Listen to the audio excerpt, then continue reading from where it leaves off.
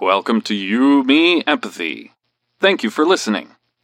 We would like to remind you that this podcast is for informational and entertainment purposes only, and is not a substitute for medical advice, diagnosis, or treatment. Known as just a silly boy with a feely heart. Please consider supporting the show. Check us out on Patreon or simply leave a review on iTunes.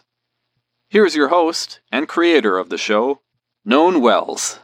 Greetings, feely humans. Welcome to You, Me, Empathy. My name is Known Wells. How are you? Thank you for being here. You guys are beautiful, feely humans.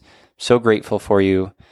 I just got off the phone with my psychiatrist, and the reason for that is I saw her maybe a month and a half ago, and the reason I saw her is because I think my current depression medication, Viibryd, is starting to wane. I don't know if it's working the way it used to, and as many of you know, that's a scary concept, and one that I don't want to deal with, but I need to. And so I saw her, and she recommended me taking all these sorts of vitamins and methylfolate, and I started to do that, and it just, destroyed my stomach. And as some of you know, I have a really sensitive stomach, and I have SIBO, so I'm allergic to wheat and soy, and there's fillers in a lot of these things. I even made sure that there was no soy or wheat in the vitamins, but still messed me up. And so I'm back to square one, just taking the Viibryd. And so I was talking to my psychiatrist about this, and she brought up another medication option called Trintellix, Trintellix, as a alternative to the Viibryd. I'm wondering if maybe some of you have taken this or not. I don't know.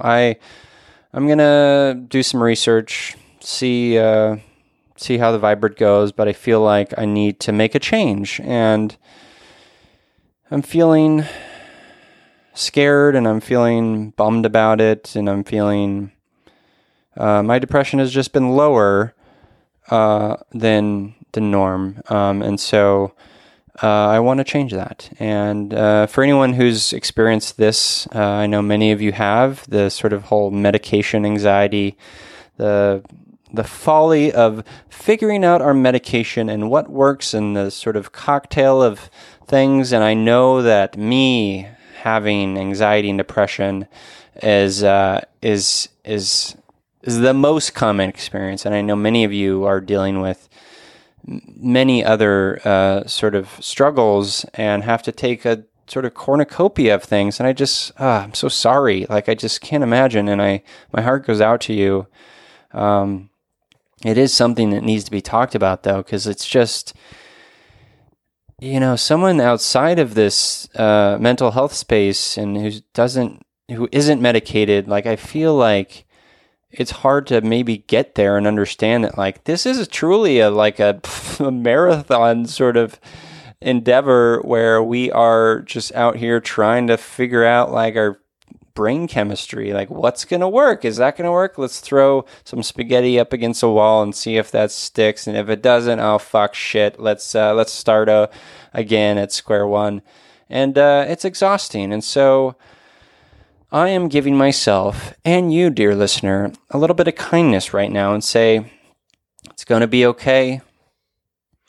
You'll get through this. Make sure you seek the right doctors. You trust them. Again, I'm not a therapist. I'm just a silly boy who is sitting here at a table, and on the table is a blanket, and on that blanket is a bunch of dogs' faces. So that's the kind of therapist, aka non-therapist, I am. So I just wanted to throw that out there. That's where I'm at emotionally right now. I love you, and I appreciate you, and we are feely humans, and we are changing the world one person at a time. That's right.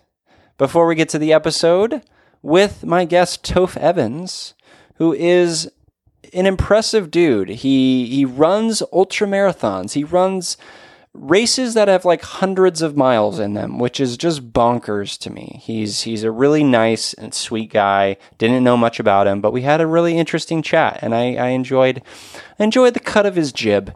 Before we get into Toph's episode, I wanted to remind you to please subscribe and rate and review the show in iTunes and Google, all the places, but especially Apple Podcasts and iTunes, that place to leave a review. I'd love to see new reviews pop up.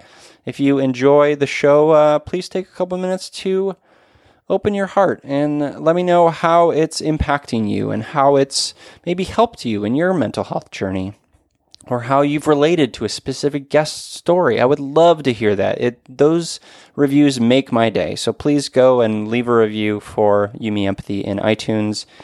And please follow the show on Instagram and Twitter at Yumi Empathy. We've got a Facebook group going. You can find those links on knownwells.com, yumiempathy.com.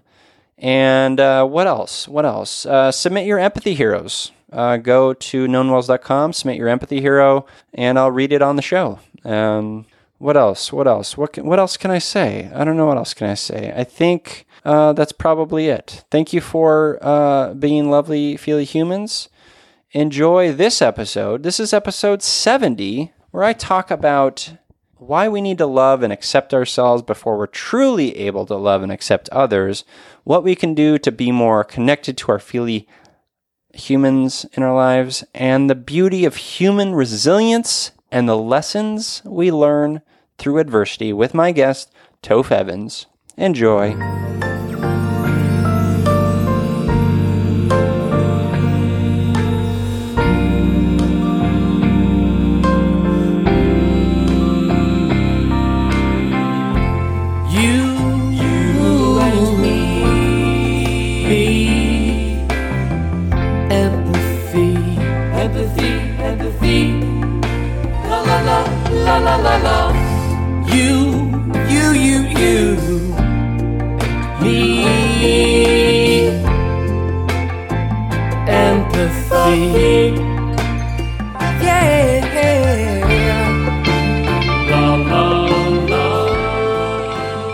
Welcome to Yumi Empathy, a podcast about exploring the struggles we face in our day-to-day lives as humans trying to get by on this wondrous and overwhelming pale blue dot.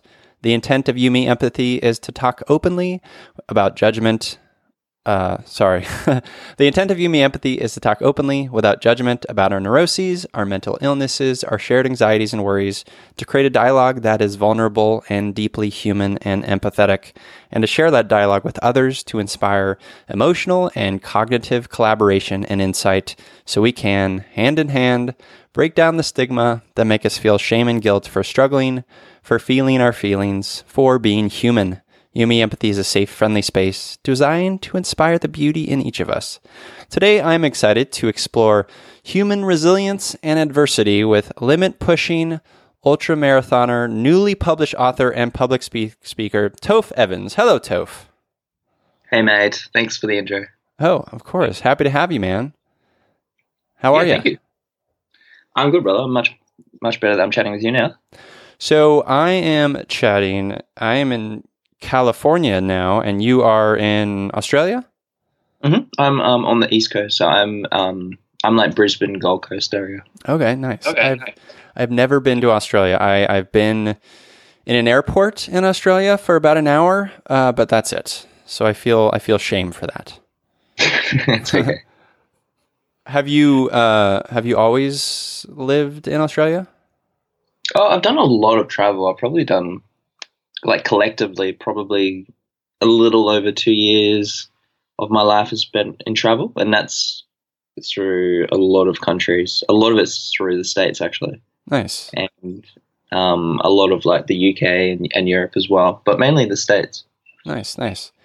Well, we'll get into your story and talk about adversity and resilience in a second. We always kick off the show with an emotional check-in. How are you feeling today? How's your week been? Oh, man, I love this. You know, as a guy that is so big on resilience, and my brand is predominantly around resilience and connection. I'm just as I have to kind of remind myself that I am also human, right? No, I'm not saying I'm superhuman. That's not what I'm saying at all. That it's funny, like when things can, like when shit hits the fan, right? Yeah. And that's why I wrote like no, it's not a shameless plug, but that's why I wrote the book about this. And like the last 4 months, I'd done.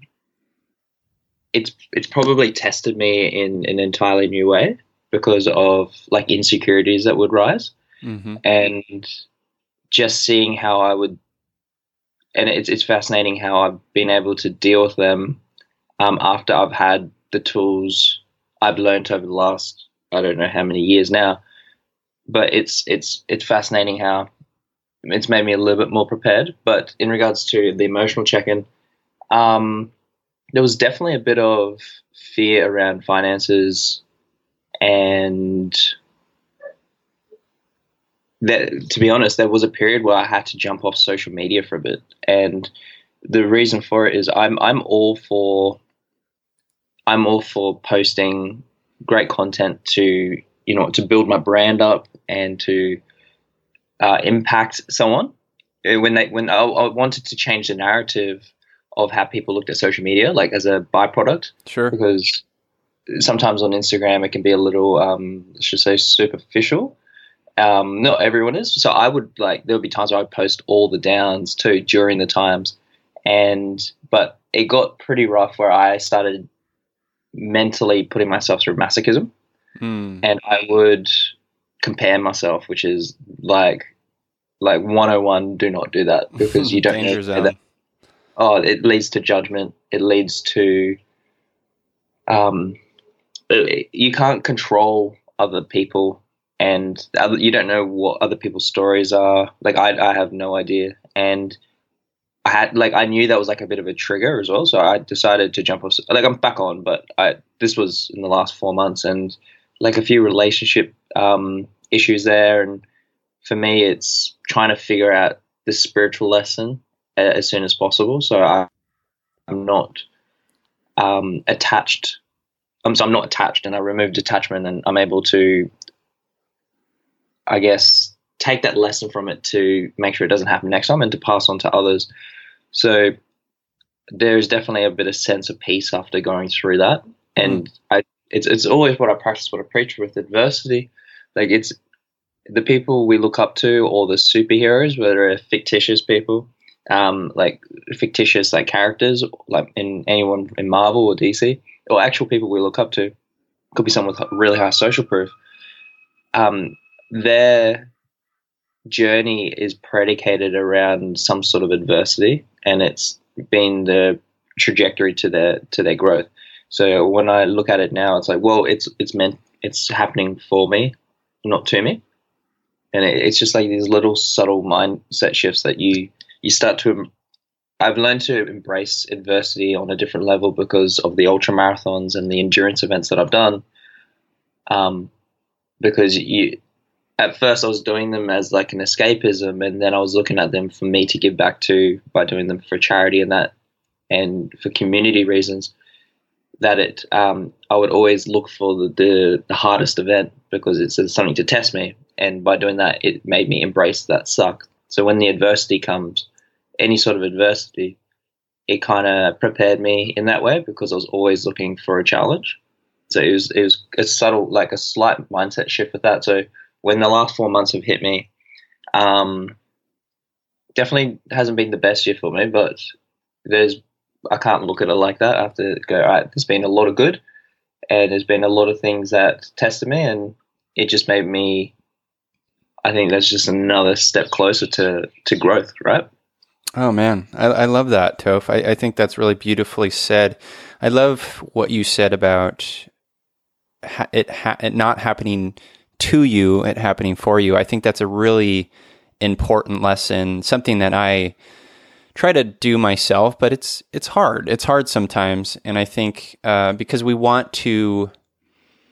sometimes we want to perceive the world as as our own playground, as like a personal affront to us if something bad happens or whatever, shit happens as you say. And I think it's easy to take things personally sometimes because we do as humans naturally want to just project ahead, and we want to try to control ahead of time, control the future, try to project how things will happen. But, the truth is we don't have control over that. And I think that's a great lesson in relinquishing that control a bit.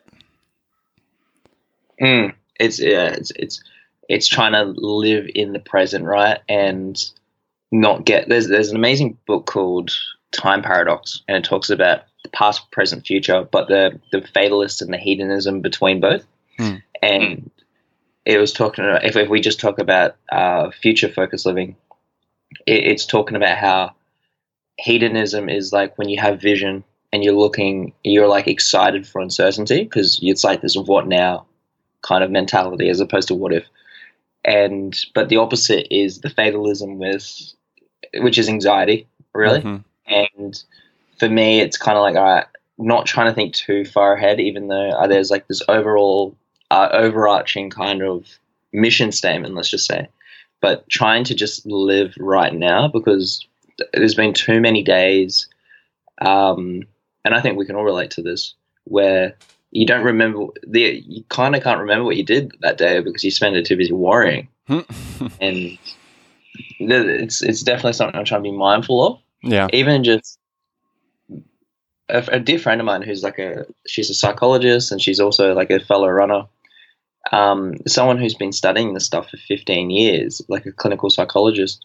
I learned one thing from her, like she's like, now and then every day I will have to, like a few times a day, I will just go back to the fundamentals and the five senses that we have, right? Like the touch, the smell, the hear, the see, and the taste. And she's like, what am I doing during this? Like, she's like, it's almost like you have to do it really meticulously. And it's like, what am I hearing right now? And I can hear like trees blowing and I can hear cars going by, and it's doing that through every sense. And even spending like a couple of minutes is kind of like a meditation in a way. Yeah. But it's at least it's like the most engaging present focused living. It's kind of like the breathing techniques that what we can put ourselves through as well. It's fascinating. Yeah, no, it's like when you have to reset your modem every once in a while. We have to do that as humans for sure. I think like we get caught up in the minutia. We get caught up in, there's so much to get caught up in, and I think taking it simpler can be a good reset. I want to get back to something you said, and I think this is a good sort of foray into how you maybe started your journey yourself. You said something about how you had been struggling and you took some time off of social media, and during that time you found the desire, and I think a great desire to want to be vulnerable and share the ups and downs, right? I think that's coming from a great place. But then the almost pull to like you use the word masochistic, be masochistic about it. And I get that. I totally empathize with that mentality. What kinds of things were you doing? In regards to, wanting to maybe be a little bit too masochistic and recognizing that in yourself. Like what kinds of things were you recognizing as maybe a little bit too masochistic for yourself and not good self-care? Oh, it's definitely a validation thing. Hey, it was a self-worth. That's what I'm saying. Like I'm happy to talk about this and be real about it, even though like my brand is built around resilience, because it just shows whoever's listening how human I am. Because like resilience is entirely about bouncing back, and there's an amazing saying by Warren Buffett, and he says the chains of habit are too light to be felt until they're too heavy to be broken.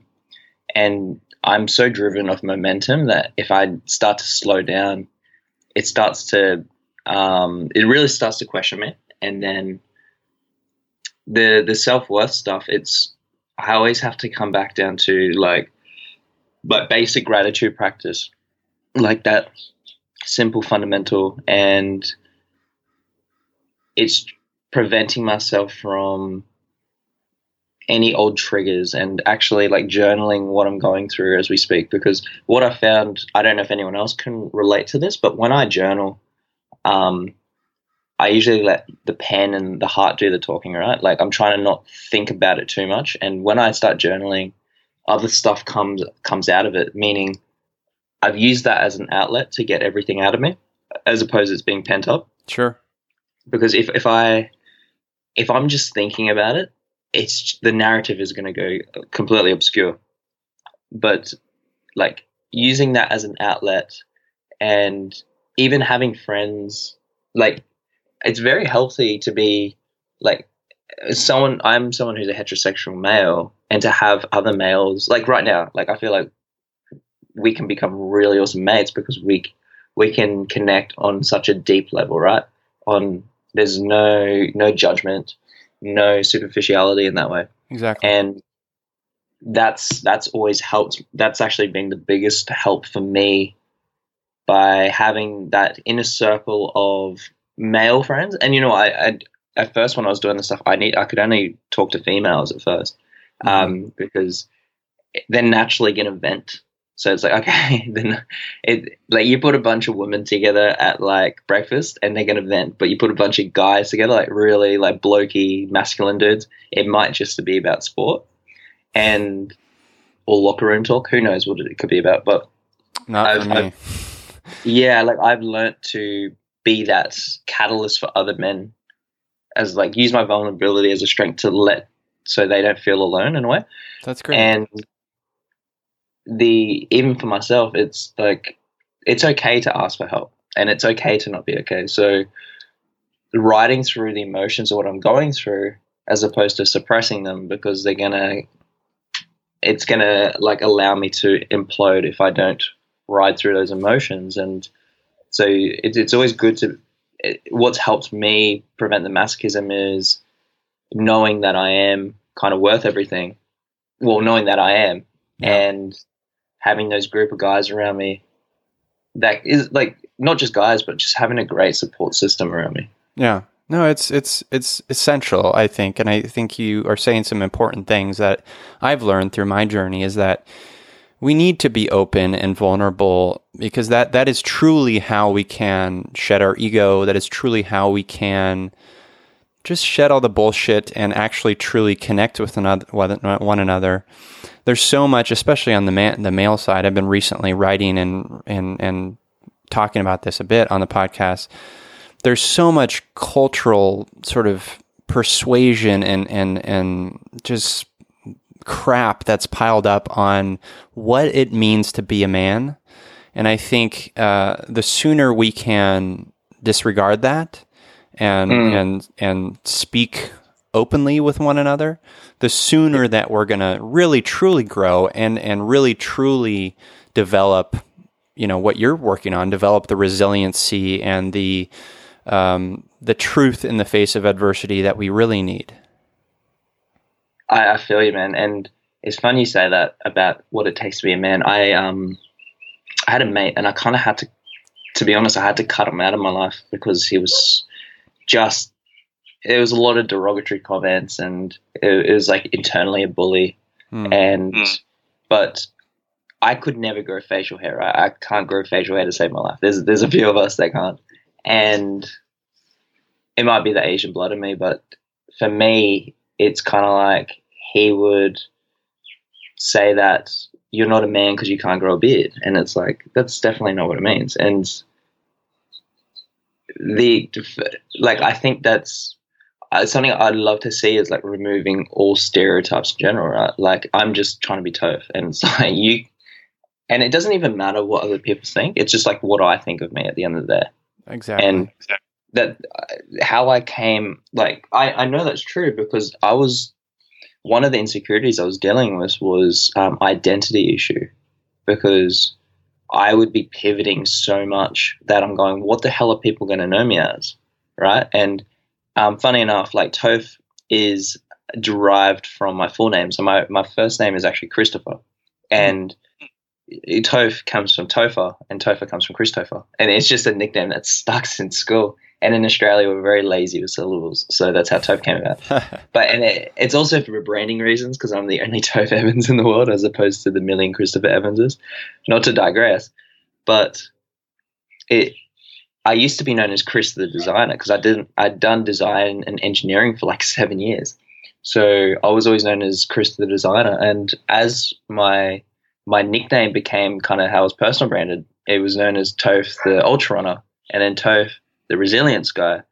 But for me, it's like sometimes I don't just want to be known for running, and it's like, what if I want to take up like cycling or something, hypothetically? And that was playing on my ego, because it's like, what do I want to be known as, and legacy? And look, I definitely want to leave a great legacy, like as in I want to leave the world better as when I got here. But it doesn't really matter. And it's like, to me, the only association I want to leave myself with is just knowing I'm a good person, and with a good heart, that's a heart pure, and everything I do is out of good intention. And sometimes it can bite.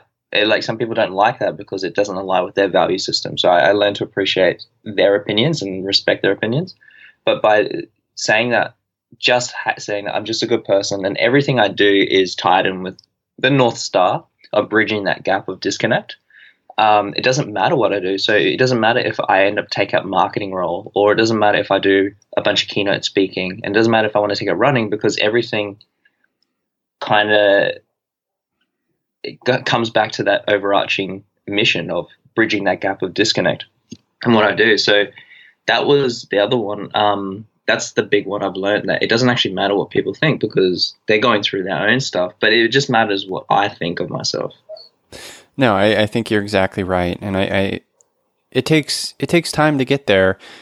And I think in that, you were talking about how, with your blokes, you've been vulnerable, and you've maybe allowed them to see maybe a bit of that side of themselves. Like, once, I think that's the making the world a better place. That's the leaving it better than when we started, is the impact we can create on others, and the connect that you're talking about, and allowing people to see that who we are is who we are, and that's valid and real, and we should respect that. We should accept that. We should meet people where they are, and that's the journey. Like that is the essence of the journey. That's at least my sort of perspective on the world. Oh, I feel you, man. And it's not just acceptance. I think acceptance is worked better when you focus on self-acceptance first. Because I've learned that how we treat others is how we treat ourselves. And it's like a mirrored projection in a way. And that's why I feel I couldn't get into relationships for a long time. And there's so many people pressuring me, going, "Oh, why don't you have kids right now?" And I'm looking at that, and it's like, I'm having trouble, not as much right now, but like I would have trouble loving myself because of all the stuff that had stemmed from my teenage days. That how am I meant to love anyone else, right? Mm-hmm. And that's why I try and build myself and built such a strong foundation that I would be someone that I could share a life with. And it's very heartbreaking to see how many mates I know that have been married at such a young age, at mid-20s, and they're already divorced. Yeah. And because it's fucking hell. It's like that industrial blueprint of like how we're meant to live lives. Yep. So like age, you get married, and then bang, bang, bang. Checking boxes. Oh, fuck. I'm the most, like, I personally am one of the most unconventional people I know. So I know I can't live like a norm, status quo kind of life anyway. And when people are just saying you should do this, look, I will listen to them, but it's up to me if I want to take that in.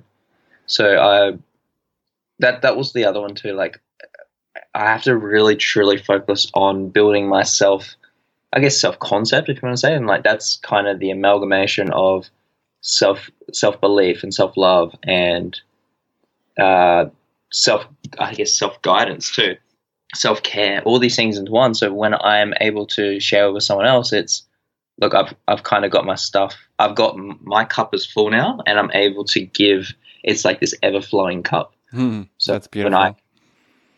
When I can be with that person, then it's just like a free flowing love. And what I had been dealing with, we find more and more about ourselves every year, and it's usually find more in the losses. Not to put a negative connotation in it. I think there's something beautiful with dealing a loss because you learn about more yourself in the losses than the wins. And I got that from Kobe Bryant. I'm a big NBA fan, so I remember him saying that, and I was like, oh, okay. And it just kind of like brushed over my head, and it made sense, but it didn't really stuck until an endurance event I did this year, and it was an absolute gargantuan behemoth event, and I had to pull out with 40 miles to go. And how many miles total? It was a 214-mile race. My goodness. Yeah, it was a race across Scotland. That's literally what it was called, like a legit registered race. Wow. It was absolute hell and war for 4 days. And it's a foot race. Like, you're literally on your feet for the whole time. Running, like the distance is this is going to sound so like absurd. The distance isn't what scared me, dude.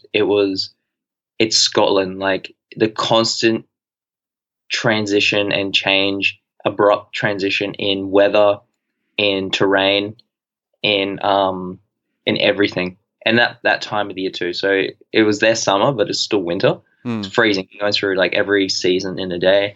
You're going through like cash at paddocks. You're climbing up mountains. Every part of your body's in pain. When I finished that race, I learnt that like so much more than I could ever do in the wins. And I guess with one of the things I had dealt with was like when something like, I guess when negativity comes across the mind, it can almost lead to worst case scenario, and then other things came about. But I felt like if I were to give a bit of a story, like I finished the event, and then I was traveling through Ireland for Ireland and England for like another 4 weeks afterwards, because I was doing a bunch of keynotes, a bunch of workshops at different businesses and that. And what had happened was I didn't literally within 3 days I'm going back into like work mode. So I gave my body rest, but I didn't give myself enough mental downtime, and that led to burnout. Because that race really is using so much mental glycogen to surpass. That's why, like, sometimes after a marathon, you can see people in the like space cakes because they've used so much thinking energy. Oh yeah, I've been through that. Yeah, it's fascinating. Well, it led me to realize that I wasn't. And this was only recent too. Like I wasn't able to love myself for like over a decade, and I had only realized because I was people pleasing so hard. So I had to learn how to say no. And like to put that into perspective, like 13 to I think it was anywhere between 13 to 15 years. I'm still trying to like there's still like implicit memories that will come in that I've been trying to hide by denial from like my teenage days, from some sort of abuse that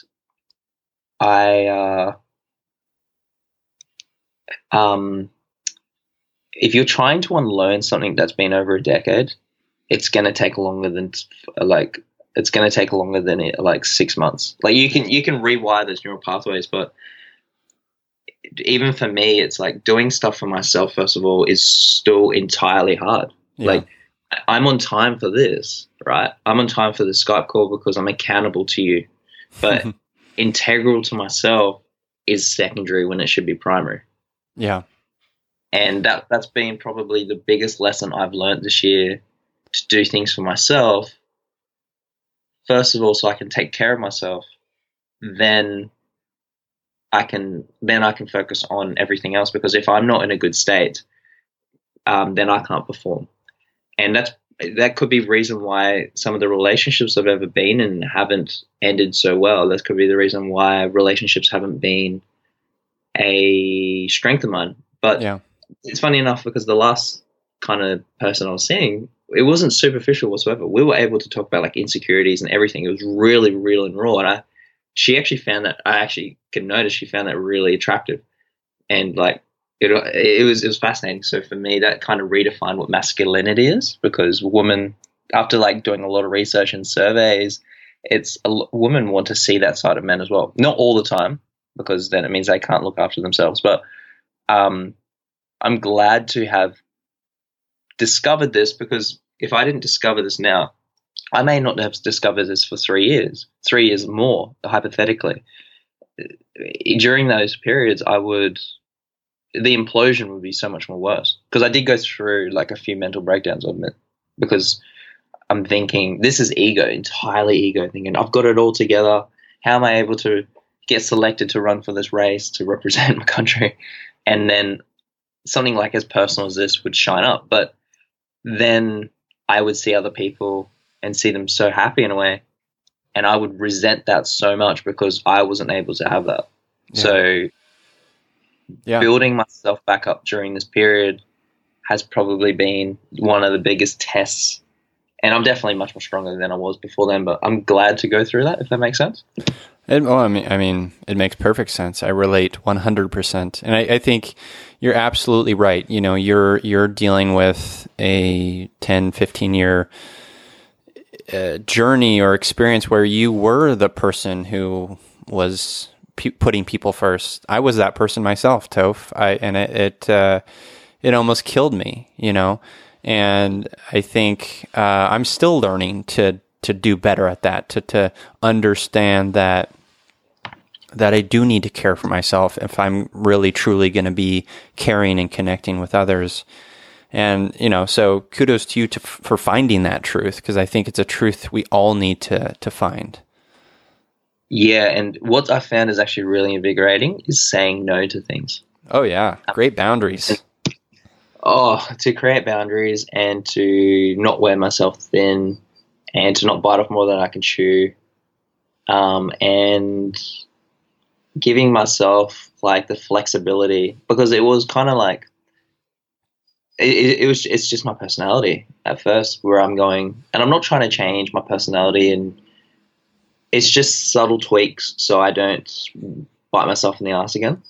Yeah. And I can still be that flamboyant, and I think like I am definitely overly sensitive, but I look at that like a strength, because it is a strength because you can sense emotion from others when other people might not.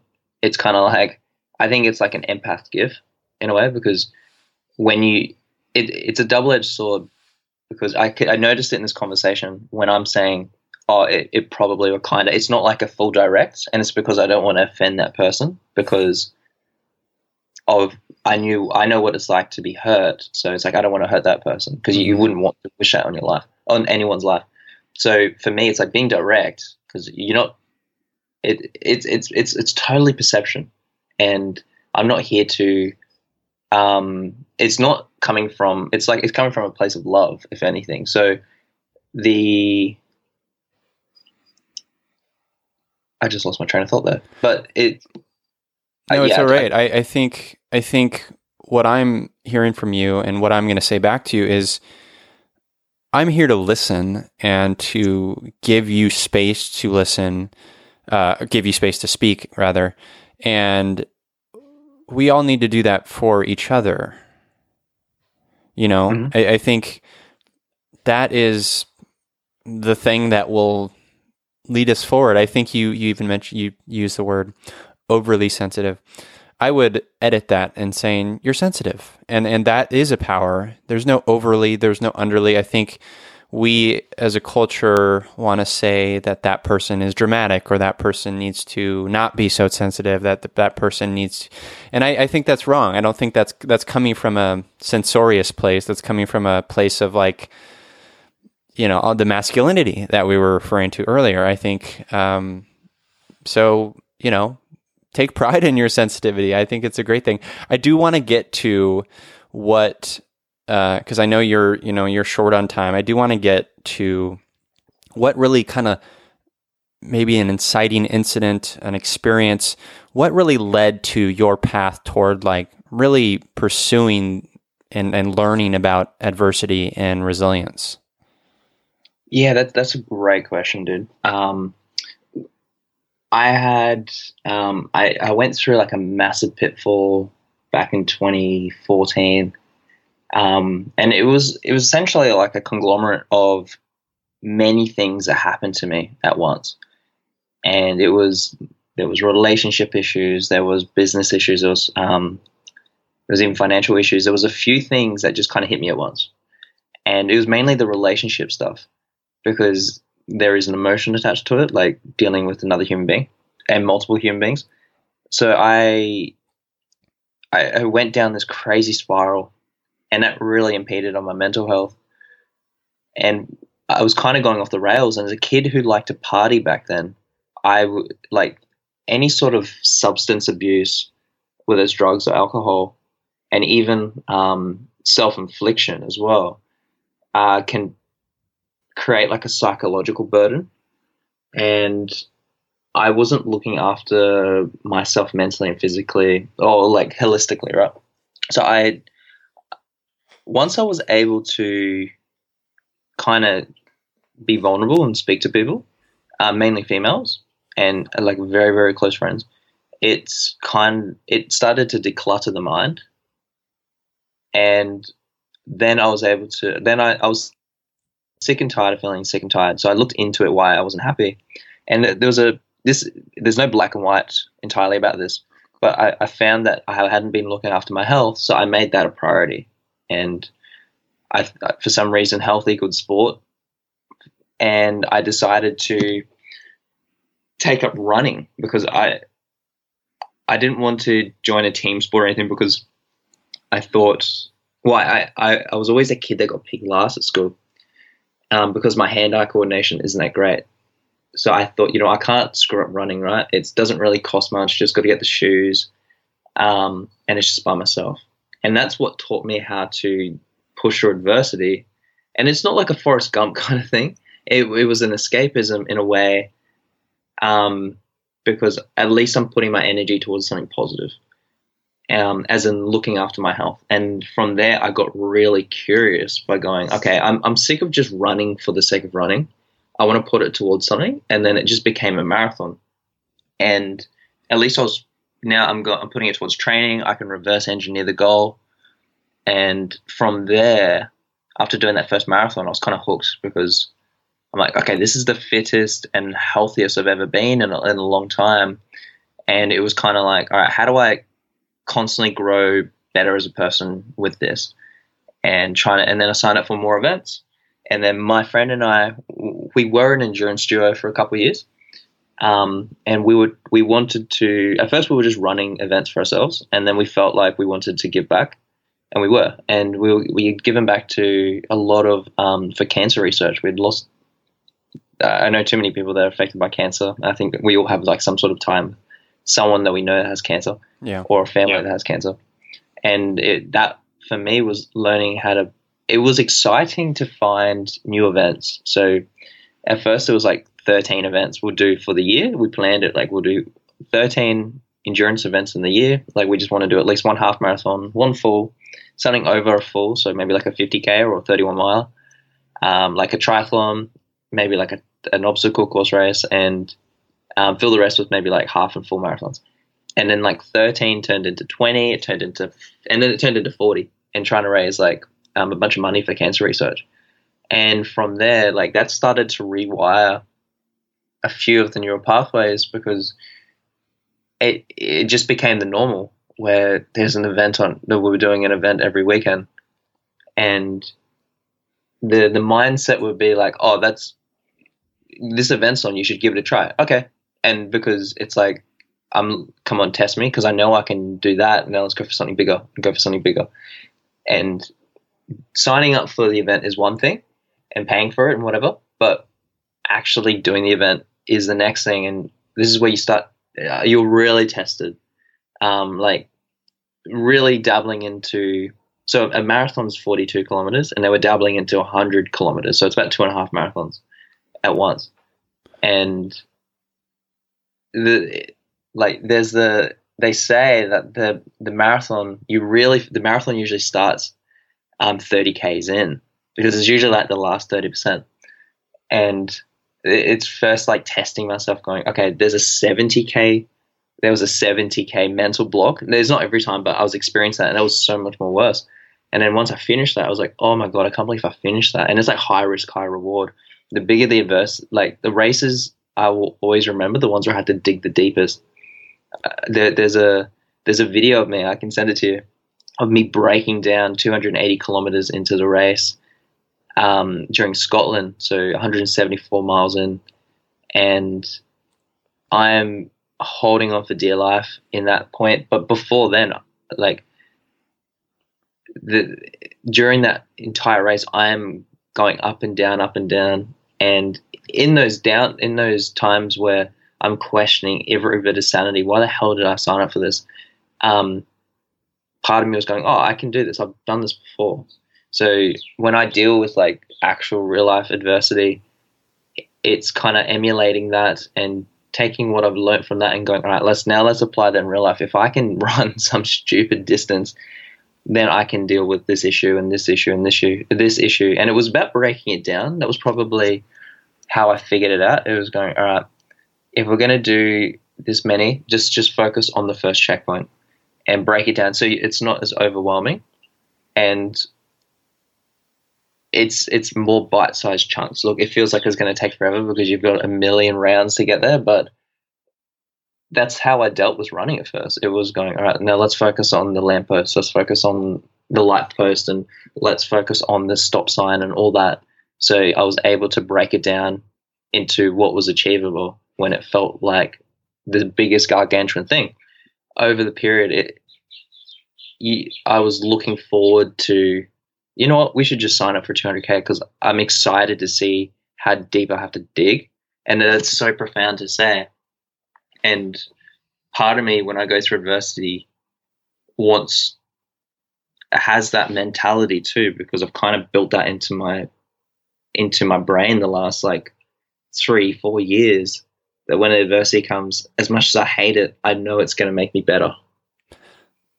I mean, it's amazing, you know. I mean, I could never run those distances. I've learned that I don't know if my physical body can do it, but this is not about me. I'm wondering how you get from a place of, you know, I'm not physically, mentally healthy, I need to take up running, to a point where you're learning about mindset and you are thinking about resilience and you're thinking about adversity, and especially in terms of just your overall mental health and how do all those things fit in for you? Like, what are you learning about yourself now in these experiences? Yeah, that's a great question. One thing I found is a lot of marathoners are running from their demons in a way, ironically. And a lot of people are running because of mental health reasons. But a lot of people are doing it because they're part of a community. And that's probably in the top reasons why I took up running. Because I learned that, you know, I'm going to come across like-minded others. And there's nothing more, like, humans are wired for connection. And it's like, it comes from like a neurobiological standpoint. And the best kind of connection is when you can connect and relate to someone on a rock bottom level, on an adversity level. So not only I'd say friendship and human connection was the big one that I had learnt. It wasn't like running crazy gargantuan distances. It was a connection I'd felt with like-minded others. And it's not just runners. It's from all walks of life as well. Where you're able to take that adversity, it became fuel to run these races. I would play this little calculation on my head. I'm like, okay, this is a 100K race. It's going to take me anywhere between 11, depending 11 to 14 hours, depending on if I bomb out or whatever. I'm like, that's 14 hours. I've got to push through. But I remember there was a period where I went through. It had to be probably close to a year of crazy depression and anxiety, and there was a lot of it was even very suicidal as well. And I go, if I can go through 9 months of that shit, maybe it was probably close to like 11 actually, then 14 hours is nothing. And that's what helps me a lot. And doing a lot of research in third world countries and I found that the poorest people, and actually meeting them too, are the poorest people the most grateful because they focus on the fundamentals. And it's like food, water, shelter, and human connection. And that's what I had been missing, because I would isolate myself on purpose, and then I'm like, I feel lonely. And the moment I was able to, I would meet these people, and maybe I was hanging around the wrong people, who knows? But I'd be around people who weren't there to judge and to build the connection. And it was like integration, right? Like, I'm not just having friendships, I'm also looking after my health, and it would lead into other opportunities and whatnot. So it became like a holistic kind of solution in a way. And just meeting other people, it made me not feel alone. And that's probably been the biggest one. Yeah, that's a powerful recognition. I think that's what this podcast is all about. It's making people feel less alone in whatever they're experiencing or doing. Do you think there's a limit to what you're doing, in terms of the ultra marathoning? Is there a limit to seeking that adversity? Yeah, that's a great question. I think there is a method to the madness. It was like, I was kind of chasing that invisible tail where I'm going, all right, next event's got to be bigger. Yeah. Next event is going to be bigger. But it doesn't have to be. Like, I actually took a break for like a few months from events and that. There's actually an event on today I was going to do, but I didn't want to do it because I didn't want to put that pressure on myself. I actually thought, just do stuff for me as opposed to stuff that I have felt obligated to do. And I don't think it does. Like, I'm constantly and that it comes back down to the identity association, what I mentioned before.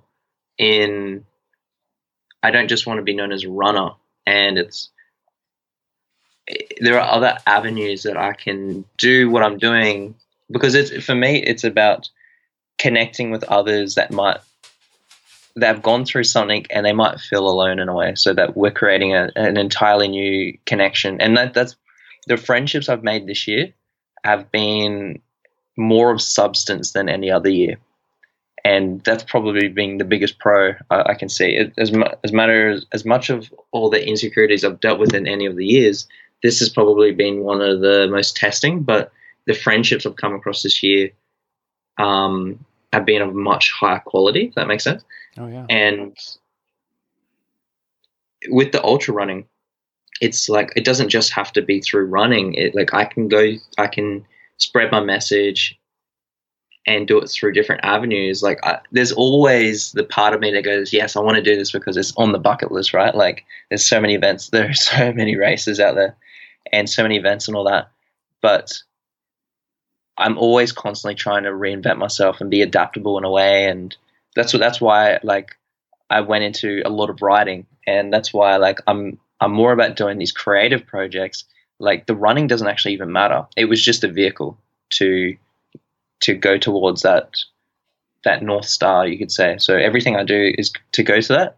And when I break it down, like I've mentioned, it's not actually about the endurance kind of stuff. Part of it is, but it's actually the human connection that I actually probably value the most out of it all. So it's like, what can I do today to be more connected to humans? Yeah. Yeah. I was reading about resiliency before this chat, and I think that's certainly one of the aspects of building resiliency is connecting with others, making us feel less alone. And I think another aspect of what you're talking about is creating opportunities for self-discovery. whether it's through running, whether it's through writing, speaking, all those things. I think that's a important part of the resiliency that we have as humans. Oh, amen, brother. Well, let's wrap up here. What I could talk with you forever. I think we should do this again sometime. But I'm totally. We'll plug your stuff in a moment, but we always wrap up the show talking about an empathy hero. So this is someone in our lives, either an author we've never met, we've read, someone personally we know, a friend, even someone from fiction, someone who is just a good, empathetic person. I'll mention my empathy hero first, give you a moment to think on yours. My empathy hero this week is Alexandria Ocasio-Cortez. She is the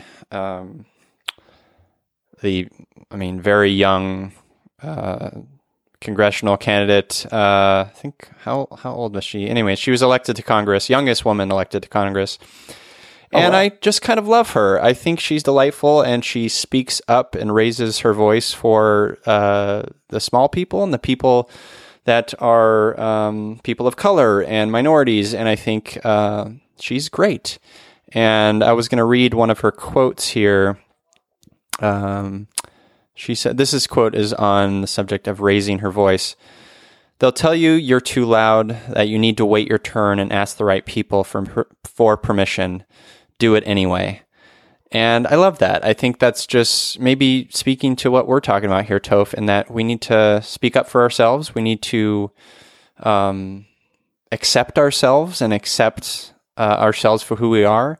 And so I just love that. So Alexandria Ocasio-Cortez is my empathy hero this week. How about you? Do you have an empathy hero, Toph? Yeah, man. From this week, who am I thinking? It's definitely a few people.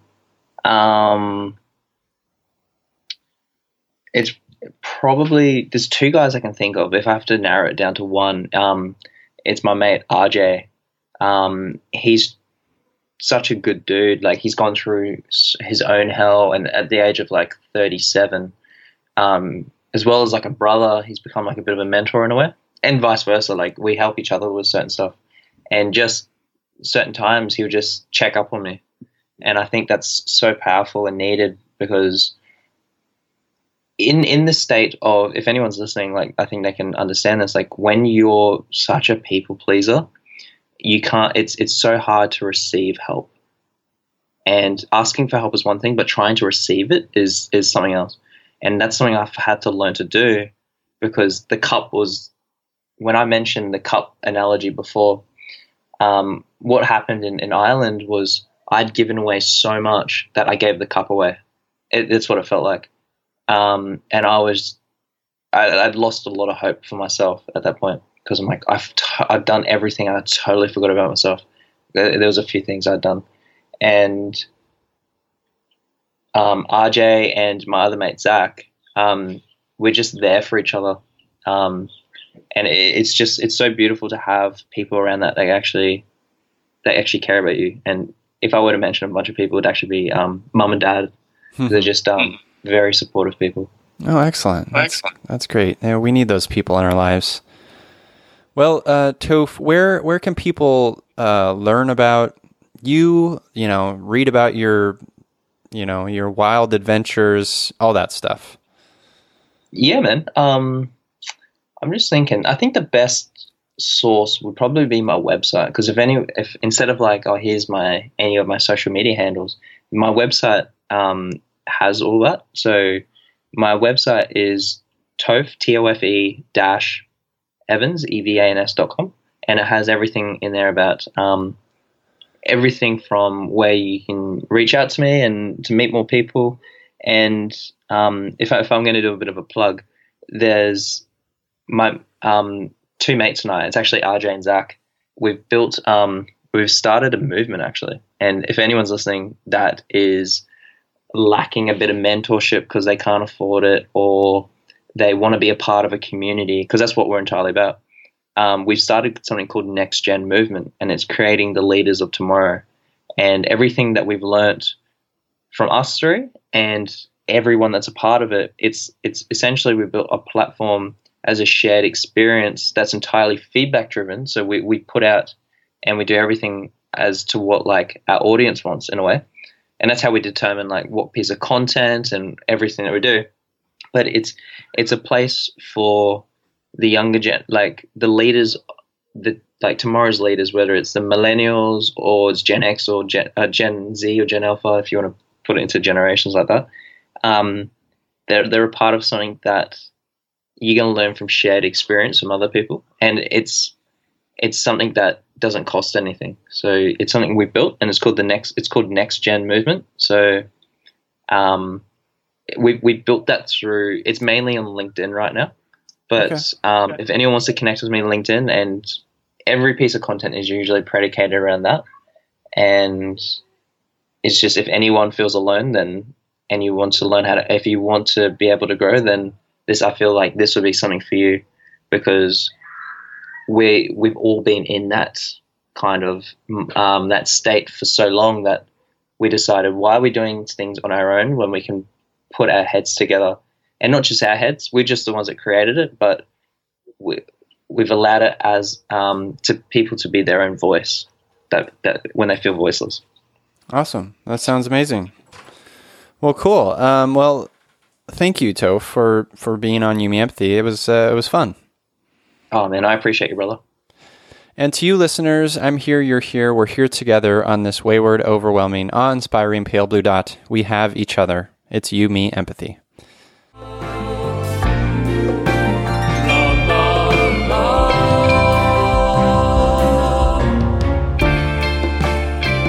la, la.